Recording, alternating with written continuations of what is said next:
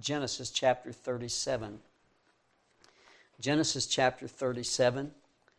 And we continue our study of the book of Genesis, and we come to this chapter which introduces the story of Joseph. And we'll be reading that, if you'll follow in your Bibles, in Genesis chapter 37. I've entitled the message, Joseph the Dreamer.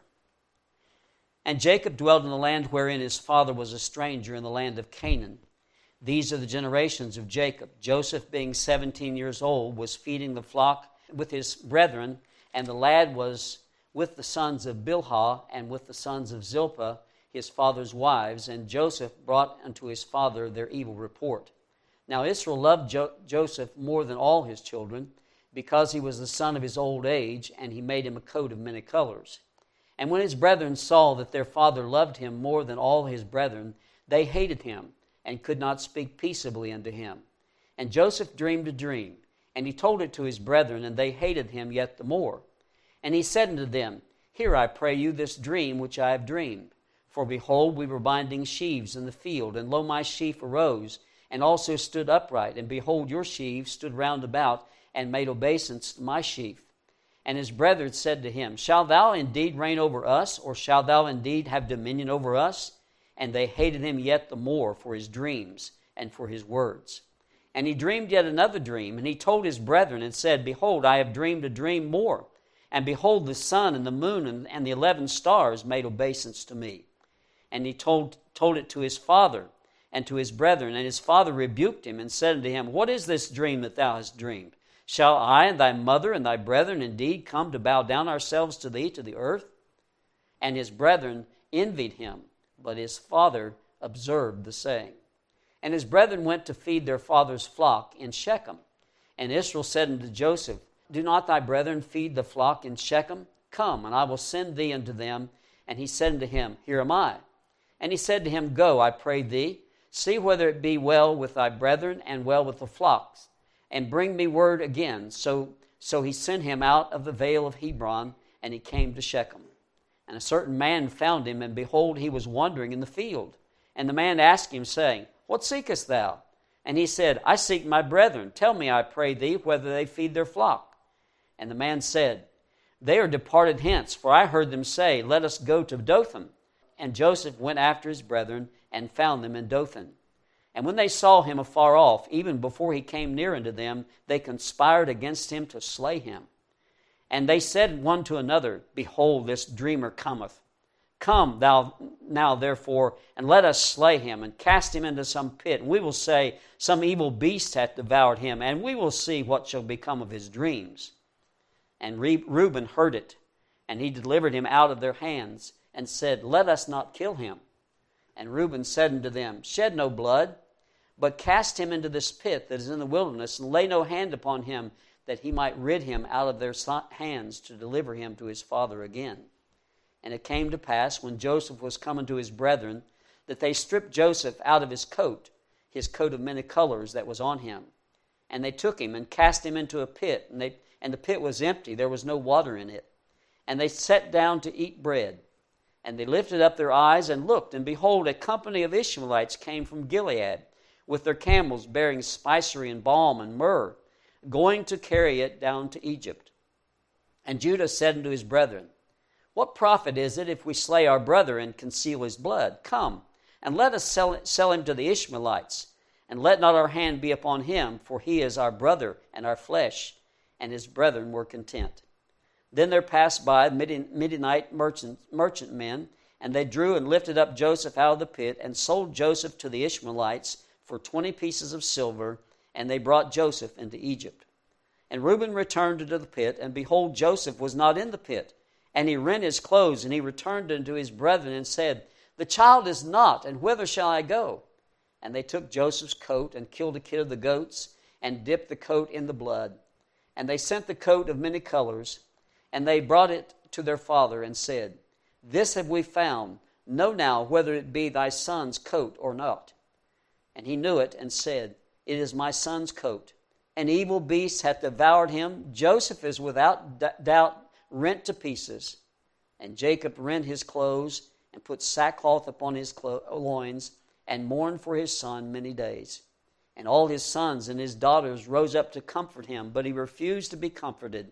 And he said, For I will go down into the grave unto my son mourning. Thus his father wept for him. And the Midianites sold him into Egypt unto Potiphar, an officer of Pharaoh's captain of the guard. Let's pray. Father, we thank you for the reading of this account that's familiar to many of us, Lord. It's something we've learned even from Sunday school days, and Joseph and his coat of many colors. But Lord, I ask that you would help us not only just to see the story, but to see lessons behind the story. And I pray you would teach us today from your word. If there's someone here that does not know Jesus as their Savior, I pray that today would be the day of faith for them. They would come and trust him and what he did for them on the cross of Calvary. And I just ask, Lord, that you would minister to all of us. There are lessons that we as Christians need to learn as well. So teach us today, we pray, and give enablement to bring the message, we ask in Jesus' name. Amen. The story of Joseph occupies the remainder of the book of Genesis from chapter 37 all the way through chapter 50, except for chapter 38, which talks of Judah and Tamar. His story is a fascinating story of mountaintops and valleys, of mystery and intrigue.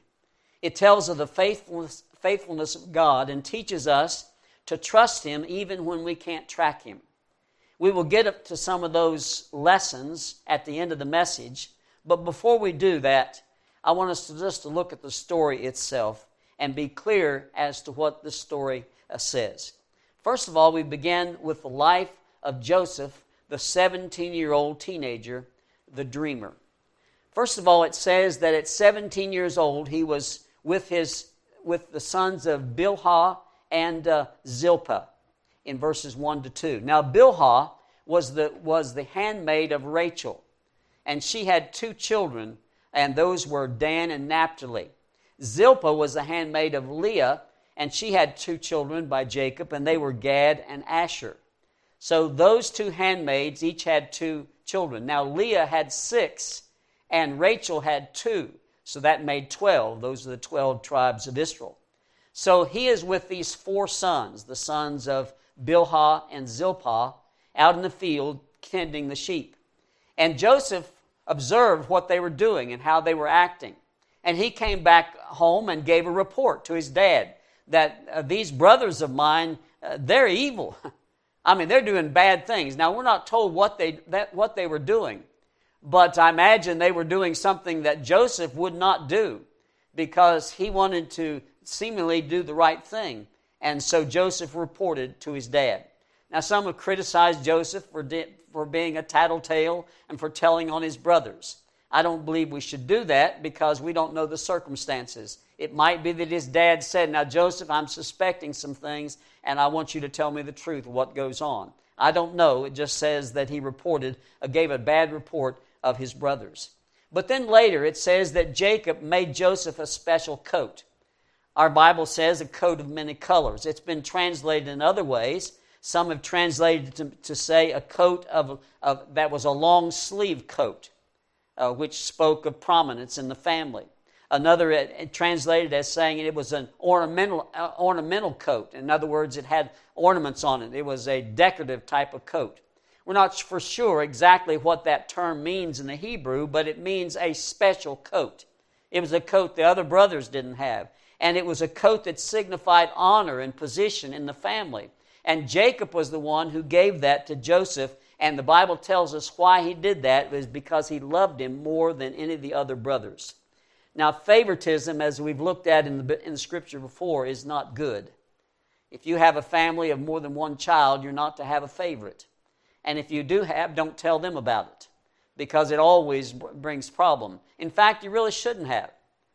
There might be some things you like about one person and maybe don't like about the other, but you should love them both or all of them just as well. We can't say both. We have 6. So you have to love all the kids the same. And same way with the grandkids. You're going to get yourself in trouble if the grandkids find out that you have a favorite. Now, some of my grandkids will come up to us, to Evelyn and I, and they'll say, we're your favorite grandchild. And we'll smile, and that's not necessarily true because we don't have a favorite. All of them are loved. And so we have grandchildren, and we thank the Lord for those grandchildren. But you shouldn't show favoritism, but Jacob did. Now, Jacob should have known better because he was the recipient of that favoritism. And he saw what had happened in the family. And so Jacob should have known better, but he still favored Joseph. And he made him this coat of many colors. Now, I believe Jacob's action to do that was probably, God allowed him to do that because it showed something. It showed that Joseph was to be the favored one. And he was. And he was favored. And God had a special thing for him to do, special plan for him. But he had this coat of many colors.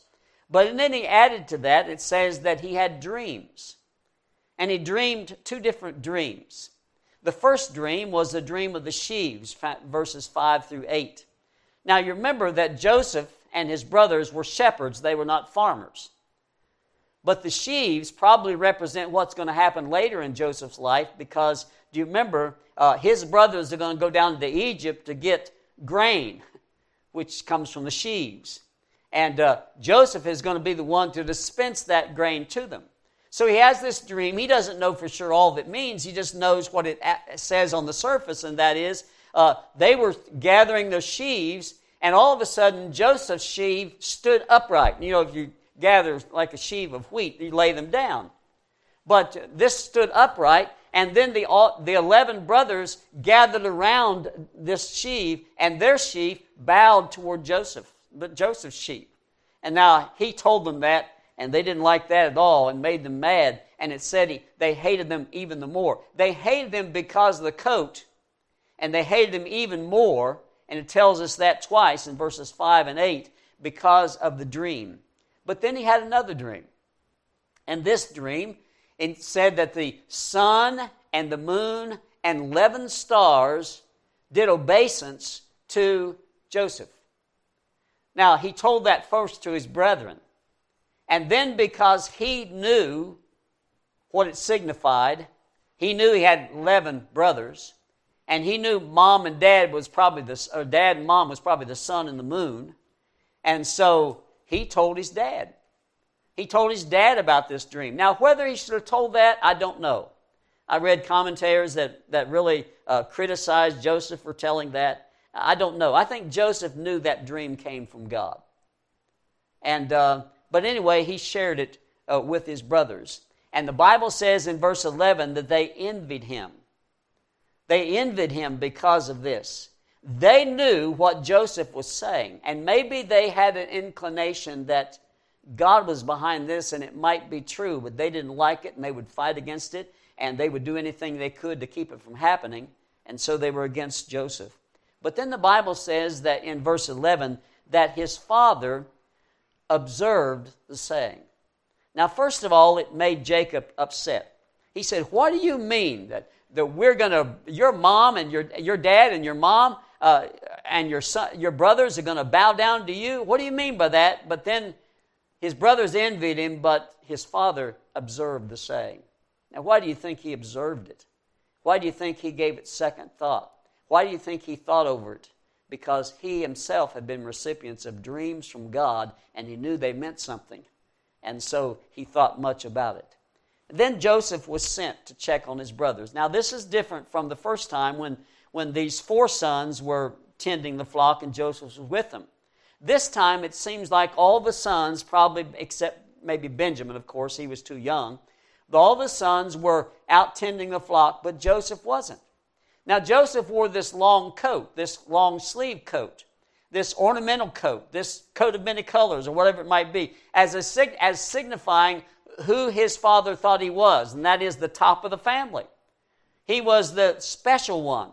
And so maybe he didn't have to work like the other guys did, and he sent him out with this coat on. Now, you don't go to tend sheep, or you don't go on a long journey dressed in a robe like that. But he did. And so he goes out to check on his brothers. And his dad asked him to do 2 things. He says, check on your brethren and check on the flock. Make sure everything's all right.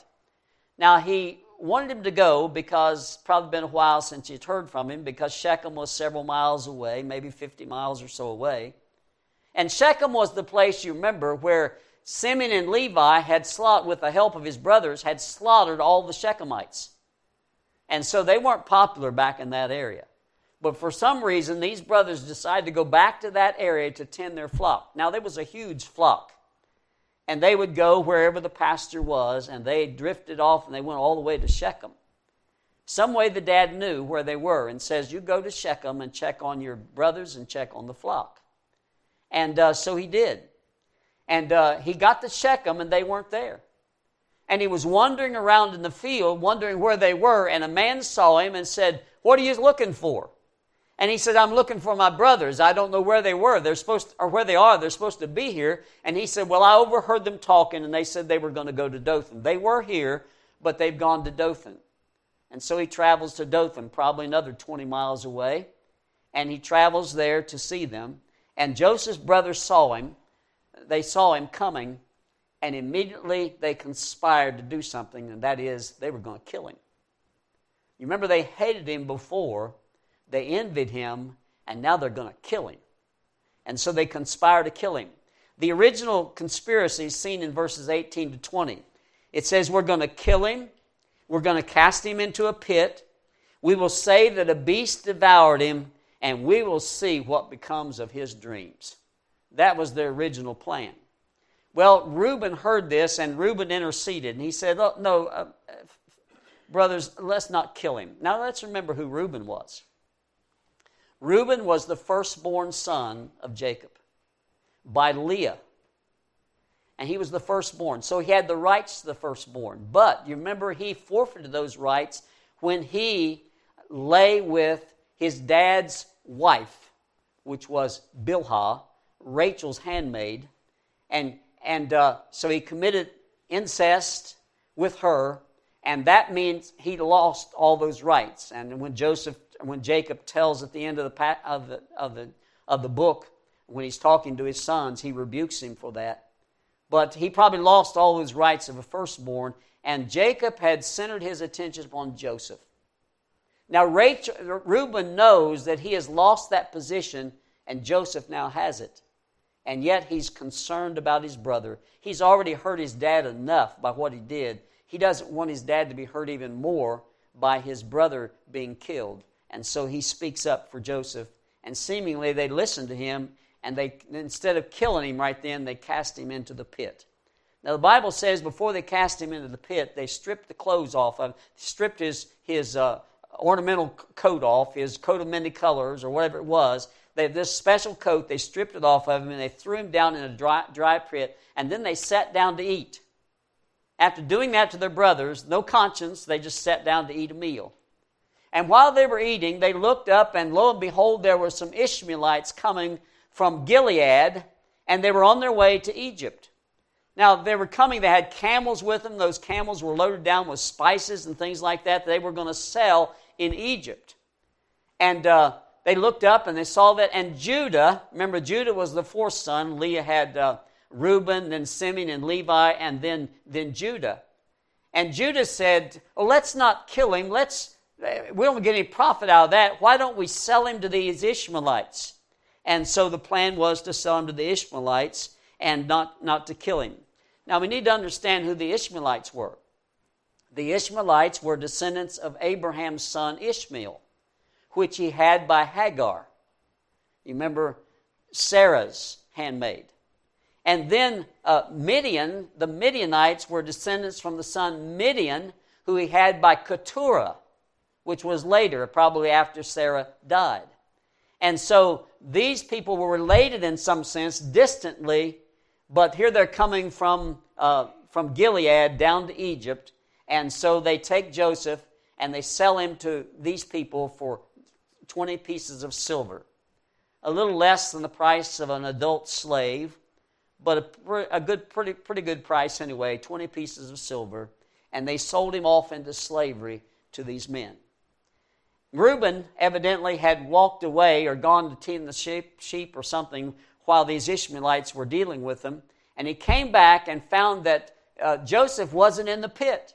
And he was all upset and distressed. And he went to his brothers, and of course they calmed him down and said, no, we didn't kill him. We sold him to the Ishmaelites. And so they took a kid of the goats, and they killed that goat, and they shed its blood, and they soaked Joseph's coat in that blood, and then they had somebody take that back to their dad, probably just a little ahead of them, and reveal to their dad. And they deceived their dad by the blood-soaked coat of Joseph. And so then Joseph was sold. The Bible tells us at the end of the passage that he was sold to Potiphar down in Egypt. Now the Ishmaelites no doubt made some money. They probably bought him for 20, maybe sold him for 50, or maybe 30, I'm not sure. But they made some money on the deal, and Joseph is now a slave in Egypt, and he's in Potiphar's house. Now, from that story, I want us to learn some lessons this morning. I want to draw some lessons from what we read in this passage. The first lesson is this: unconfessed sin will lead to worse sins, and that will lead to a harvest.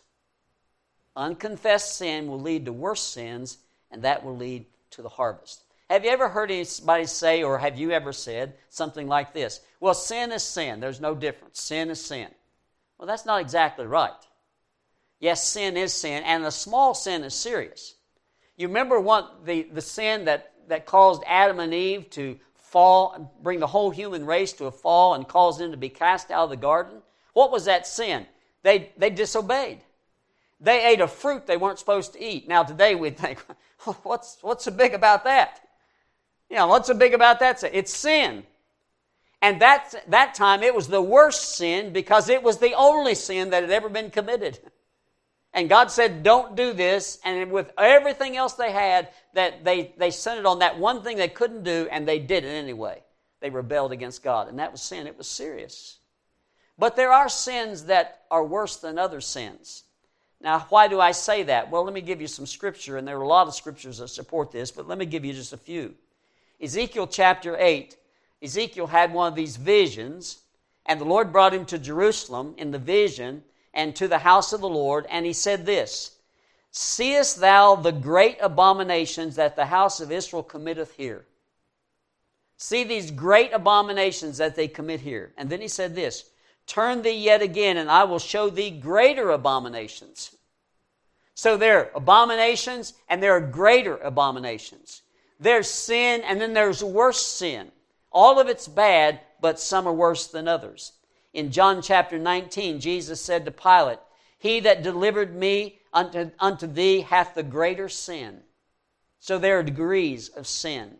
In Matthew chapter 11, I will not turn there for time, but you remember Jesus was talking about cities where he had been, and he performed miracles. And he said, if the miracles had been done in Tyre and Sidon, and then later he says in Sodom and Gomorrah that had been done in you, they would have repented a long time ago in sackcloth and ashes. He said it'll be more tolerable for Tyre and Sidon and Sodom and Gomorrah than it will be for you.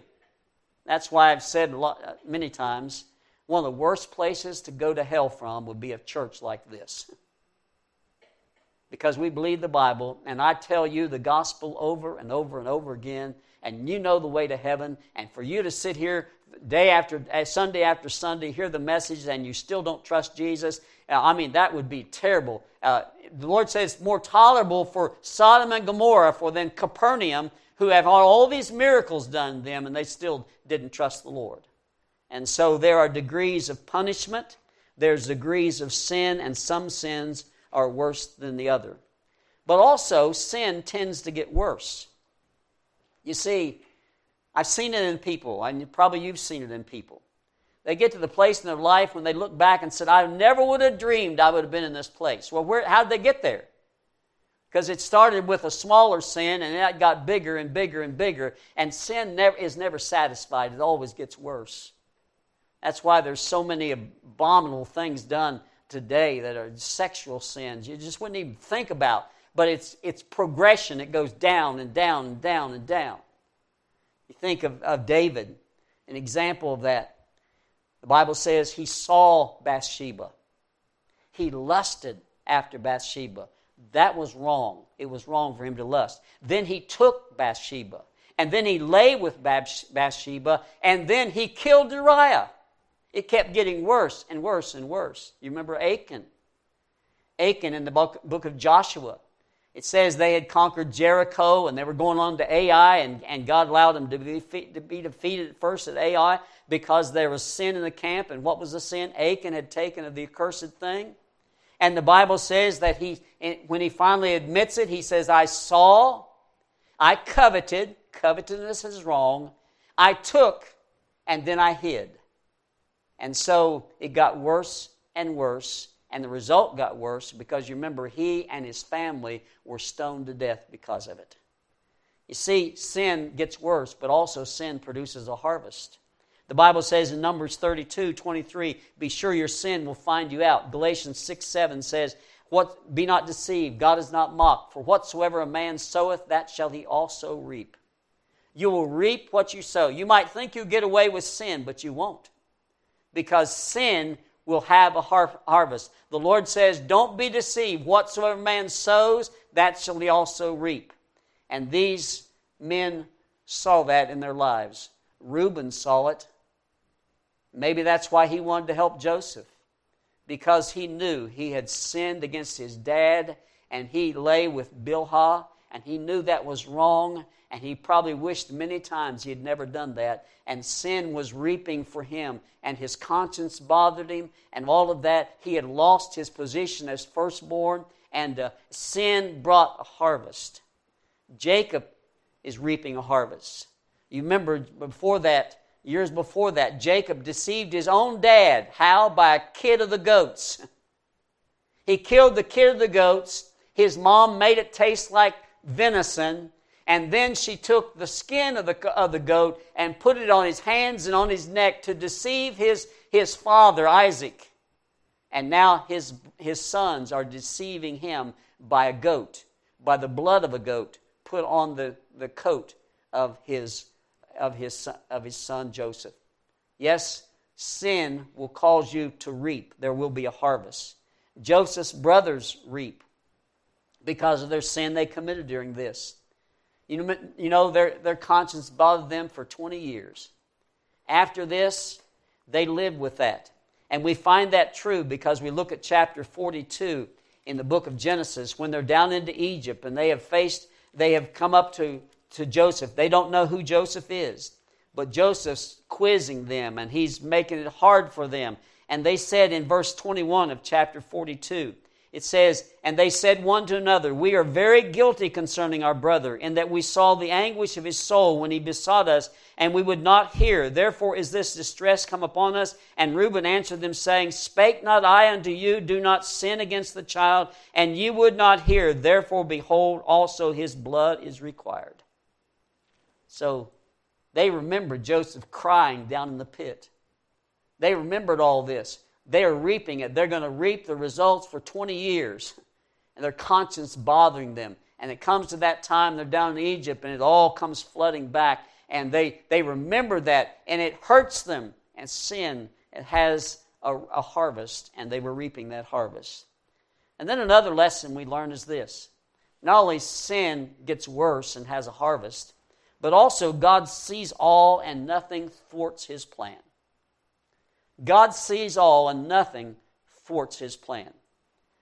God saw 17-year-old Joseph wearing the special coat. Now, you look back at that time and you say, Joseph, you're going on a trip all the way to Shechem. You know, you're going to go on this long trip. It's going to take you a few days to get there. And you're going to arrive at your brothers, and you know they hate you because of your dreams and your coat. And you're going to arrive there wearing that coat. How foolish can you be?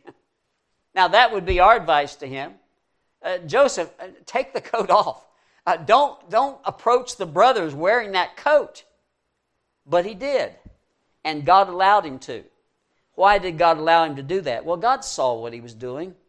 And it wasn't going to hurt God's plan. Because God would use that coat to incite their anger even more, because what was God's will? For Joseph to be down in Egypt. And it was part of the plan. And so God used the things that happened. God saw Joseph telling his dreams to his brothers. Maybe he could have said, "No, this dream is just for me. It's not me to share it to anybody." But he told him to his brothers. Whether that was wise or not, I don't know. But God knew about it. God saw it happening. And God was going to use that, the dreams, and a response to the dreams, to get Joseph down into Egypt. God saw the plot of the brothers to kill Joseph. Do you think God up in heaven was wringing his hands and saying, "Oh my, I've got to do something to stop this"? No, God wasn't worried about it. God knew what he was going to do. God saw them doing that. God knew all about it. God saw them plotting to kill him, and God knew that he was going to stop it. God knew he'd use Reuben or whatever means he had to, and Reuben was the one that was used by the Lord to stop it. God saw Judah suggest they sell him as a slave to the Ishmaelites. Well, what was God's will for Joseph? To be down in Egypt. How's he going to get down there? He's going to probably go down as a slave. Well, we found out that's the way it was. So God knew this. God wasn't upset because he saw this, but God sees everything that's going on in our life. God saw the Ishmaelites traveling from Gilead down to Egypt. Do you think that was by chance? Do you think they just so happened that these guys were coming there? No. God knew that. God saw that. God probably directed them to come close to where Joseph and his brothers were, and because God wanted Joseph down in Egypt. God saw that. God saw Jacob sorrowing over Joseph. God saw the travail of his soul. God saw how he was so sorrowful, and he said, "I'll go down to the grave sorrowing." God knew that. God saw it, but didn't stop it. Why? Because that sorrow would be the means that God would use to help convince Jacob to go down into Egypt. Because for 20 years, Jacob sorrowed. And he was finally at the place when he found out Joseph was alive. "I'm going to go down to see my son. I thought he was dead." And God used all that to work in his plan. You see, God sees everything. And then another lesson we learn is this. God uses circumstance in our life to prepare us for service. You know, the Bible says that in 2 Corinthians chapter 1. God will send you through trouble so that you'll trust the Lord and you'll learn from him so that you can share that with others who will go through the same trouble later that you meet down in your life. And so God does that. And so God uses circumstance in our life to prepare us for service. You see, Joseph's coat and his dreams predicted who he would be. But before he would be what he would be, he had to learn some things. And so God sent him through his school of discipline so that he would learn. He must first of all learn humility. Now you start this chapter by looking at Joseph. He's 17 years old. He's been picked out by his dad as the head of the household. He's wearing around this robe that signifies that, and God has given him special dreams. Now, that would add to a 17-year-old's pride, don't you think? Do you think he's ready to be the ruler down in Egypt? You think he's ready to meet his brothers who rebelled against him? You think he's ready at 17 years old? Don't you think he needs to learn some things? Yes, he does. And so he needs to learn humility. You see, God's way up is down. You remember that? God's way up is down. The Bible says in 1 Peter chapter 5, verse 6, "Humble yourselves therefore under the mighty hand of God, that he may exalt you in due time." Get down so that you can be up. Humble yourselves so that he can exalt you in due time. God had to humble Joseph because he was going to exalt him a little bit later. Proverbs 18:12 says, "Before honor is humility." Humility will not come, honor won't come until there's humility first of all. James 4:10 says, "Humble yourselves in the sight of the Lord, and he shall lift you up." Humble yourselves first, and he will lift you up. Joseph needed to be humbled. Now, Joseph at this time, 17 years old, you think about it, this long-sleeve coat, this ornamented coat, special dreams. Joseph thought he was somebody. Now, the day would come, he would be somebody. But he wasn't ready to be really somebody right now, even though he thought he was somebody. What God had to do is make Joseph nobody before he could make him somebody. Before he could use him as somebody, he had to make him nobody. Well, he's a nobody in the sense that he has these brothers. There's 10 of them. Of course, Benjamin probably didn't hate him because he was a younger brother by the same mom. But the other brothers did. The other 10 hated him. And so he has all these brothers that hate him. Then he has all these brothers that want to kill him. He has all these brothers that are doing all these things for him. And he's a guy, he's going to be in a pit. That's going to humble you. Then he's sold off as a slave. He goes from top dog in the family to a slave down in Egypt. And then he does pretty well in the Potiphar's house, and then he gets thrown in prison, falsely accused, and God keeps knocking him down because he has to learn to be nobody, trusting God before he'll be somebody that God can use. And so he had to learn humility. God also uses the circumstances of our life to teach us patience. Romans chapter 5, verse 3 says, tribulation worketh patience. His trials, hatred by his brothers, the time in the pit, the sale to the Ishmaelites, on the auction block in Egypt, wanted to know who would buy him, and finally it was Potiphar, and later his imprisonment in Egypt. All of these things taught Joseph patience. And he had to learn to trust the Lord even in bad circumstances. Wait on the Lord. Now, don't you think in prison or maybe on the auction block, he thought about his dreams? Don't you think he probably thought, Lord, I know you gave me these dreams. They must mean something. And so I'm going to trust you. I'm going to trust you through it. And so he had to learn patience waiting on the Lord. He would later be an interpreter of dreams. You remember as the story progresses, he becomes an interpreter of dreams. Well, before being an interpreter of dreams, he needs to be receiving dreams himself. And God gave him dreams that he didn't understand completely. And so he was dealing with dreams, and God was preparing him for that. Now, the dreams that he had got him in trouble. Later, the dreams of other people would get him out of trouble. But God would use dreams in his life. So God was using the circumstances to prepare him for service. He must learn to be sympathetic. Not very capable of sympathy at 17 years old and being top dog in the house. Not too sympathetic, I don't think.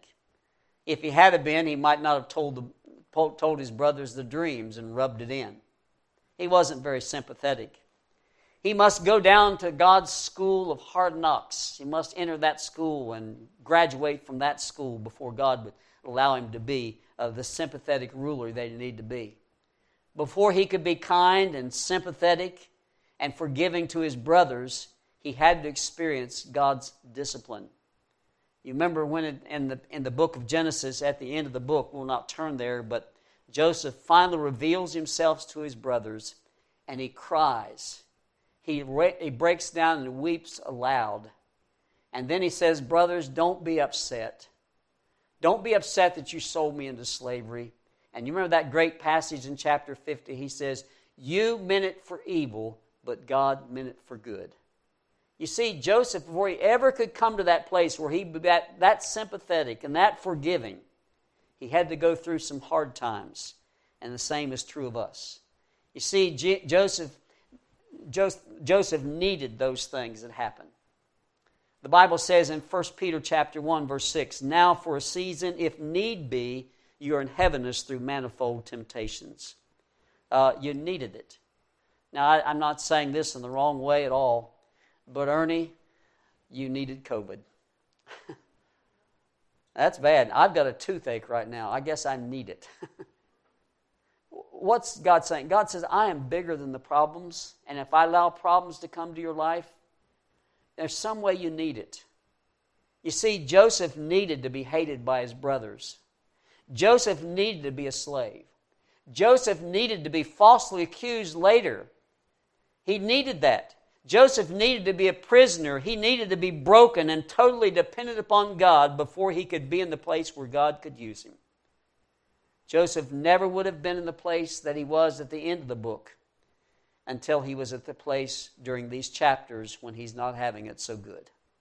So God knows what he's doing. He uses the circumstances of our life to prepare us for service. But then finally, we want to say this. God knows what He's doing, and He's always working for us. God knows what He's doing, and He's always working for us. You see, the hatred of his brothers was for Joseph, not against him.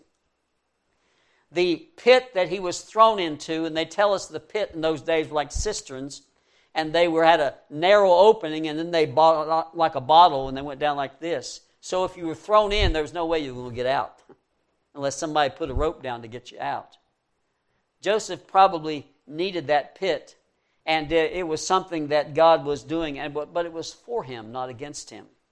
The Ishmaelites were for him. They were not against him. The house of Potiphar was for him. That was not against him. All that followed was for him. It wasn't against him. Romans 8:28, what does it say? And we know that all things work together for good to them that love God, to them who are the called according to His purpose. For good. God is for you, not against you. If you're a believer, if you trust Jesus, He is for you. There's never a time in your life, from the time you get saved until you go home to glory, there's never a time that you can say, God was against me. God is for you. And the Bible says in Romans 8:31, if God be for us, who can be against us? Who can be against us? God is and He will be victorious. And He knows what He's doing. And the Bible says in Romans 8:31, if God be for us, who can be against us? And then he says in Romans 8:18 that I reckon that the sufferings of this present time are not worthy to be compared with the glory that shall be revealed in us. You see, there's a better day coming. And there's victory coming. God has a purpose for our trials, and we need to know that. And God is always for us. He's not against us. It was God's will to move Israel and his family to Egypt. And He had to accomplish that. There they would develop into a nation, and later they would move to the land of Canaan, and much later the Lord Jesus Christ would be born of the Jews. And He would be the Savior of the world. And He would die on the cross of Calvary for our sins. And He would shed His blood. He would take the wrath of God that we deserve upon Himself. And He would pay it all, and He would cry on the cross, it's finished, which means He had paid everything. And so all of our sins are paid for. And then they put Him in the grave, and 3 days later He arose victorious over the grave. And He's alive. And He can be your Savior if you'll trust what He did for you on the cross of Calvary. The Lord Jesus Christ is the result of this story, really. They had to go down to Egypt, develop as a nation down in Egypt, come out of Egypt, go to Canaan, and then even though later they went into captivity, they'd be back, and the Lord would be born, and the Savior would be available to all who will trust in Him as their Savior. There's much to learn from Joseph, the dreamer. But we need to understand also that we as believers are dreamers. We're dreamers. Joseph was a dreamer because he received this information from the Lord. He dreamed this, but it turned out to be part of his dream, no doubt, that this would really happen. Well, we are dreamers because we know wonderful things. As we said in Romans 8:18, the sufferings of this present time are not worthy to be compared with the glory that shall be revealed in us. We have everlasting life. It will never end. We have a promise of a brand new body someday. We have a promise of a brand new home. We have a promise that we will be with Jesus forever. And we have a promise that we'll rule and reign with Him when He reigns on this earth for 1,000 years. All of that's ahead of us, and it's absolutely sure. And there's no problem that you're facing right now that's going to change that if you know Jesus as your Savior. It's going to be victorious. And we can be like Joseph. We can be a dreamer even though we're going through trouble. So I hope today that if you're facing trials, you remember God knows what He's doing. He's in charge. He doesn't make a mistake. And when the time comes, He gives victory. You'll be thanking the Lord like Tanya did this morning, thanking the Lord. And if it happens the other way and you get sick and you don't make it and you know Jesus, what's going to happen? Absent from the body, present with the Lord. I guarantee you will not be sad. Now, those you leave behind will be, but you won't be sad. And those who leave behind, if they know Jesus as their Savior, they'll one day be with you in glory, and they'll look back and say, the sufferings we went through down there on earth, nothing compared to this glory thank the Lord. God knows what He's doing. We can trust Him. Let's pray. Father, thank you today for this wonderful account. I thank you, Lord, for the lessons that we can learn from it. And I pray that we might learn those lessons. It doesn't mean that our trials will be easy. It doesn't mean that we'll enjoy them. But Lord, when we face the trial, we can face it as a dreamer, knowing God knows what He's doing, and it's going to turn out all right. We can trust Him. Help us to do that. If there's someone here today who has never trusted that message, that the Lord Jesus Christ, who died for them, as we explain the message of salvation, how He paid for their sins, I pray, Lord, if they've never done that today, they would put their faith and trust in You. We ask in Jesus' name.